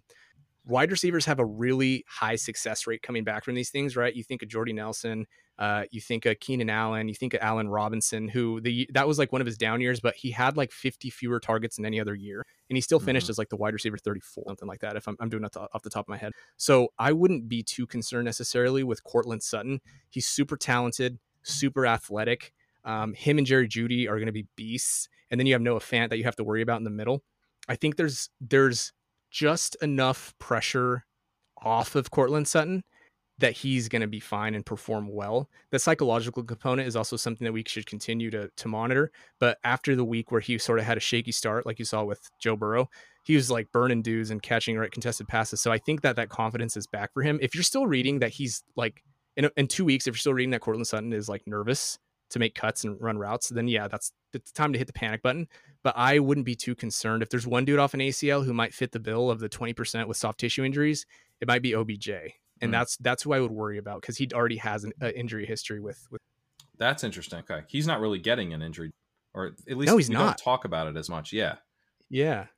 Yeah. Because he's treated almost like once those guys go in the fifth, then OBJ is kind of like the next guy. And he's the top guy of like the next tier tends to go. Mm-hmm. Mm-hmm. And the thing about it is like age is all relative, right? Like 29 is not old in human years, but 29 is pretty old for a wide receiver in the NFL. And the older you are, in addition to the history you have with hamstring strains, the more likely you are to get another one, or even soft tissue in general. Deceleration is a big issue for a 29-year-old wide receiver. Getting back into the swing of things after he was hurt 2 years in a row, right? He had the groin surgery and then he had the ACL. Now he had the ACL surgery. If there was going to be a player of, the big 4 or 5, it's Burrow, Saquon, Sutton, OBJ, Jarwin. I'm trying to think if there's anybody else off an ACL. It would, if any of those, if I had to guess who was going to have issues with fall into that 20%, it'd probably be OBJ, but that's sort of kind of just conjecture. That's sort of where I'm at with that. So not Burrow. You're not worried about any stuff. I guess one thing with Burrow is that specifically, I'm like, he, as a prospect last year kind of fit this like Ryan Tannehill-esque type of rushing addition. And it feels like I mean, we're excited about the Bengals offense, so I get that. And I've taken Joe Burrow. I've actually been talked into Joe Burrow when I probably wouldn't have taken him on some of these co-owned teams. But I get the upside with him. But I guess my concern is, are we going to have him be more of like a pocket passer, true pocket passer, so like the Ryan Tannehill type of add a little rushing ability on top? So yeah, the thing with Joe Burrow, it starts with the type of injury. He had ACL plus, ACL, MCL, PCL, the meniscus, and there was likely capsular damage. So it's exactly what it sounds like, the capsule that holds it all together. It was a massive injury. Like, it was not a small injury. Like, even 15, 20 years ago, like, the rehab would have looked totally different. We probably wouldn't have seen Joe Burrow at the point where he is now. But he's made huge advancements, and we've made huge advances in ACL recovery. But still, 9 months for a basic ACL, for an ACL isolated. The soonest any surgeon or PT would feel comfortable players, getting back to the field would be 9 months. And it's going to be 9 months and 10 days in week one for Burrow. That's why you're not seeing him. That's why we're not seeing him in the preseason, because the surgeon doesn't want to write off on, yeah, dude, go play a preseason game and you're not even 9 months. That's just basically where we're at. And I've said from the beginning, this is a super tight timeline for him. Like, he had to be totally non-weight bearing because of the meniscus procedure that they had to perform for like the first 8 weeks, 4 to 8 weeks. And he's coming back, and you saw that he was having issues with confidence, and that's normal. Like, that happens. He's, even in June, they were doing OTAs, and they didn't let any of I don't know if you saw the athletic report. They didn't let any running back behind him. Everybody had to line up out wide because they didn't want him to bump him. So, like I've said from the beginning, Joe Burrow starting in week one is a super tight timeline. Not that it can't happen, but it was never a slam dunk, and it's never been a slam. And I think we're all sort of treating it like it is, and I've been saying that it's not. In addition to that, even if he's back, we do have to consider the psychological component and just like the scheming perspective. Like, I wouldn't be shocked if he's doing a lot of 3-step drops, a lot of quick slants, right? A lot of dump offs to mix in, a lot of probably shotgun pistol formations to sort of give him the time that he wants and needs until he gets settled in and flowing. I'm not concerned long term with him specifically, with Burrow specifically, but I wouldn't be shocked if within the first quarter of the season we do see a capped ceiling from like a rushing perspective, and if he's a little nervous, and if they're not sort of giving him 5-step drops to hit somebody deep. But you think we could end up seeing his ceiling or rushing attempts increase over the course of the year? I think it's plausible. I think, and I'm not even, maybe he comes out and rushes 5 or 6 times in week one, right? Like, maybe he doesn't play in week one, but the most likely case that I see this working out is that he plays week one, and because he's on track to, and he is limited in the rushing department. He gets nervous to take off. He slides a lot more quickly than he has been in the past. You see a lot of 3-step drops. I think that he can eventually progress to the point where he gets confident enough and does start to take off and rush more. But I think if you're like in high stakes leagues, and like a lot of the leagues that you're in, for example, if you're really swinging for the fences at quarterback, like right off the bat, Burrow's not where I'm looking first. Okay. All right. That's really helpful. One more, Rashad Penny. Looks like we might finally get him back. He's been like completely, dealing with it. Like, what, I guess, help me understand like kind of what his journey has been, and then like are we ready to buy back into Rashad? I'm a Seahawks fan, full disclosure. So I love Rashad Penny. But since he got into the league, they've just like gotten in his way. Like, the front office and the coaching staff didn't agree on that pick. He like broke his finger in the first month of training camp as a rookie, so he didn't get integrated into the offense. Then he finally starts to break out a little bit, tears the ACL. It was also an ACL plus. So I think it was very similar to the type of injury that you saw with Joe Burrow, except it's for a running back. So it was much worse. He's much worse off than Burrow is. And so he also probably had some loose cartilage or something that was floating around. So he had to have another procedure just recently. I think that was like within the last couple of months, wasn't it? Like the last few months or something. He had a scope. So his upside long-term is definitely capped. However, moving forward into 2021, I really think that this is the year that if it's going to happen for him, I know I've said that for like 3 guys. This is the third guy I've said that from. It just happens to fall that way. But I'm in on Rashad Penny at cost, and I'm in based on the fact that he's so talented. He's got first round sort of, wasn't he? No, yeah, I don't think he was first round pick. Yeah, he was first round pick. He's got first round draft capital. He's got first round athleticism.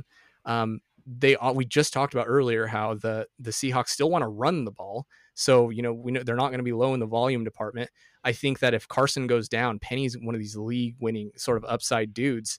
And I do think he can stay healthy. Like, is it a guarantee? No, obviously it's never a guarantee for any of these guys, but he's just had really bad injury luck. And I think that his performance 2 years after the ACL, he's primed to be able to perform well as long as he can keep the soft tissue injuries at bay. So I like Rashad Penny. I've been taking a lot of Rashad Penny. Okay. And why do you say his upside is capped?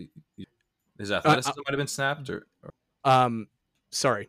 So if I said his upside is capped, I should say his upside shouldn't be capped this year. Oh, okay. Considering he's 2 years removed from the AC and the meniscus. So that's where we're at. Like, he's beyond what we would consider sort of like a functional loss from the ACL. Like, there's no reason that the ACL should be impacting him anymore. And what we would be concerned about is moving forward, like the next 2, 3, 4 years of his career, where he might start to break down because of the intra-articular damage to his knee. Got it. Okay. I think that's the nuance there that I hadn't grasped. So, like with Jerick McKinnon last year, he's kind of the guy who came back like this, and he looked pretty good. But then he also, like, he literally had dead legs on the. Is that the type of stuff that we'd worry about? Is that like a risk and not necessarily something that might just be more a McKinnon thing, or how does that stuff? It was the McKinnon thing was weird. McKinnon had like these, I don't want to call them off the books, but he had some procedures after the fact to reinforce the ACL that he had in the first place, the ACL surgery he had in the first place. I don't really know what that entailed. I know that he just had a ton of complications, which happens, right? We tend to think of like these routine, oh yeah, you go in, you cut him open, you fix the ACL, you sew him back up, everything's fine. But like, these complications do happen. And McKinnon had these complications, whether it be the graft didn't take, or it be just his muscle never kicked back online because you have this massive atrophy that happens after these surgeries, after you get cut open. Whatever the case may be, McKinnon had really bad luck. I don't necessarily anticipate that with Rashad Penny because that's not the most common thing you'd see. But the McKinnon thing was definitely weird how they said that he was having tired legs. I don't know if it's because he took 2 years off and his body was, I mean, he's 29, right? By the time he came back, he was 20. So 29-year-old legs versus 23, 24-year-old legs, you're probably not going to be able to keep up. But that shouldn't necessarily be a problem with Penny since he's so much younger, and even though he had complications, he had fewer complications than McKinnon. All right. Awesome. This is like, I turned into your guest, man. What's going on? Yeah, that's true. I'm not supposed to talk this much. The second half, I just took over the host chair and asked you a bunch of questions. I mean, we're here. Who else? What else? I'm surprised you haven't asked about Barkley. Well, yeah. All right, let's close on Barkley because that's. I mean, I kind of want to get. Now I really am posting. I kind of wanted to get some of this Barkley discount, but it came with the Jonathan Taylor discount, and the Jonathan Taylor one has been easy for me because I'm like, he's not hurt. His quarterback's hurt. He's still got a good offensive line. The quarterback being hurt might ultimately not be a huge deal, especially if they dump off to him while he's missing time, and maybe Wentz doesn't even miss time. So the Barkley discount has been tougher with the Jonathan Taylor guy, also there. But then I'm also not sure if it's even smart to take the Barkley discount in the first. Well, first, let's talk. We just mentioned Debo. I just saw you guys updated. I wonder if it was you that did the blurb in the middle, but it was Debo. No, I was not expected to play. expected to play versus the Chargers. Okay. So that's ended up being a non-issue. Wentz is returning to practice on Monday. I wouldn't be shocked if Wentz is back by week 1 or 2. It was a lot less severe than they anticipated it being. So there's that. And then, okay, so Barkley, right? I've said this enough. I'm going to try not to be long-winded. Saquon Barkley, according to the scientific literature, meets all the criteria to recover from this ACL plus at a faster, more efficient rate than any other running back we've ever seen, aside from Adrian Peters. There's a 27-year longitudinal study done by 2 orthopedic surgeons, and basically the question they asked themselves was, what are the common factors in NFL players that allows them to come back to the same level? So in other words, practice player came back to be a practice player, second stringer starter was a starter. What they found was that high draft capital, at least, so 4th round or higher draft capital is how they word it. Ostensibly, the higher the draft capital, the better.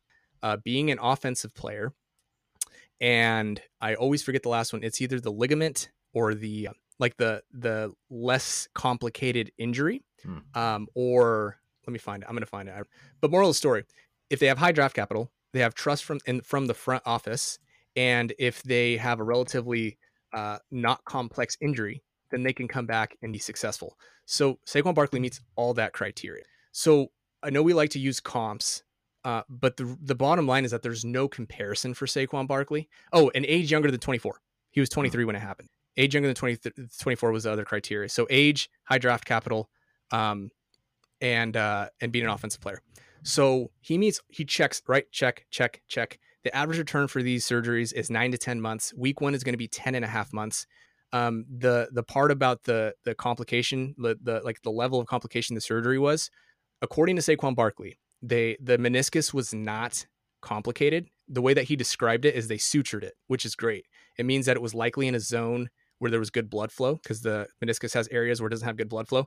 It must have been in an area that had good blood flow, because Barkley himself said, yeah, they were able to just suture it up and they didn't have to like take anything out. That's fantastic. That's like best case scenario when a meniscus is injured. On top of that, he's had all this time in the offseason to prepare. Well, I'm not saying that it's a slam dunk that Barkley's going to come back and be like top 3 running back, right? Especially given that offense and everything around him. But if we want to stay ahead of the curve, and if we want to chase upside, you constantly talk about, if you're going to draft a running back, like they better be generational and they better be like an exception to the rule. And Saquon's lining up to meet all of those criteria for me. So if he's falling to the second round, like I'm gobbling him up at the second round, because if we're not using any other measuring stick to really say like for performance wise. The last thing that I know, if you do want to go the comparison route, even though he's not like anybody else, he's actually, according to Player Profiler, obviously it's a little subjective, he's a slightly better athlete than Adrian Peterson was, and he's 3 years younger than Adrian Peterson was before he tore his ACL. So like all of this like accumulation of information makes me look at Saquon Barkley like a league win. Like if we get Saquon Barkley at the turn, but he turns out a top 5 performance, like, are we really going to be surprised? And I put this in the article at fantasypoints.com. Are we really going to be surprised if he like bucks the trend and has this incredible season after the ACL? Like, are we going to say like, oh man, we didn't see that coming? Like, no, we're not going to be surprised. Right. And I think at the very least, he has a top 10 floor, which maybe you don't love to hear, but that's my sort of big picture objective analysis on Saquon Barkley. Like, I'm not basing this off like my clinical experience, because I don't even have a ton of it yet.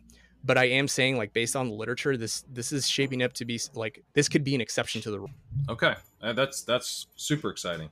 And we do have one Saquon Barkley anchor running back team here in this format, so that makes me excited. And you can get, I mean, there was, maybe people have calmed down a little bit, but you could get some really cheap Saquon shares for a little while. And just completely, like, I don't have any expertise in this whatsoever, but just like kind of reading the tea leaves, it was interesting that people seem to be getting like more and more freaked out that he wasn't playing and stuff.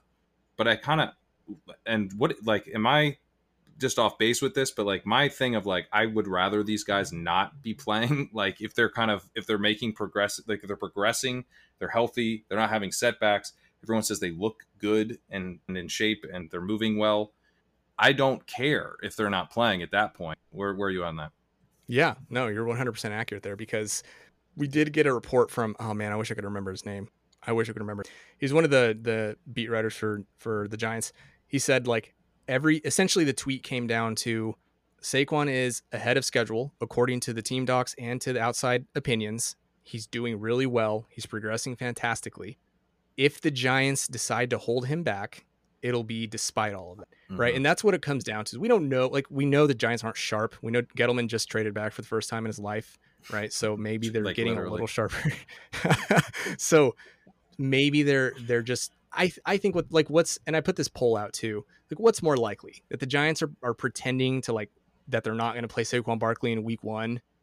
Or is it more than likely that they're going to play their franchise player 10 and a half months after a recovery that should take 9.5, 10 months? Like the more likely scenario to me is that they play him. Will they ease him in? Like, it depends what you mean by ease him in. I think Barkley averages like 85-90% of snaps. Like, what does ease him in mean? 70-75% in the week 1 or 2? Like, I'll take it. And then the Rappaport report was also seemed like one of those, like what we talked about with Schefter. He, like, his feel, like he wasn't really reporting. He was saying his feel is that the latest Saquon Barkley will be back week 3. Like, that's just like 11 months to come back to play. It would be ridiculous. But again, I can't predict what the Giants will do. Maybe that is what they do. But from like a functional perspective, like I think you're, for me, I'd be really mad at myself if I missed out at Barkley at the turn. Yep. All right. I'm going to be factoring that in. All right. This has been the Pat Kerrane Show here with guest Edwin Porras. I'm just kidding. No. Do you have any questions, man? This is fun for me. You probably got to go. It's been 2 hours. We should probably wrap it up, Ned. But this has been enlightening, truly. Well, I appreciate that, man. If you have any more questions, you can always hit me up. All right. So I guess we should get back to the point of this entire episode, and that is Pat's draft plan from the 1.12, from the 1.12. He took Jonathan Taylor, Calvin Ridley, TJ Hawkinson, DJ Moore, Jerry Jeudy, Lamar Jackson, AJ Dillon, Michael Gallup, Tony Pollard, Will Fuller, Gerald Everett, Rondale Moore, Rashad Bateman, Jalen Rigor. I can never say his name off the first time. Ramondre Stevenson, Quandre Ollison, and Ty Johnson and Diami Brown. So there you have it. The man has never drafted a running back. Don't say he has. He is at Pat Kerrane on Twitter. Make sure you follow him. All his stuff is over at NBC Edge Football, co-host of Ship Chasing. And he is one of the smartest dudes that I've ever spoken to. And it's definitely the longest conversation I've had on one of these podcasts, but I think it was really enlightening. I learned a ton. This was fun, man. We'll have to do it again. We will. I feel like I learned a ton too. This was a lot of fun. All right, man. Thanks.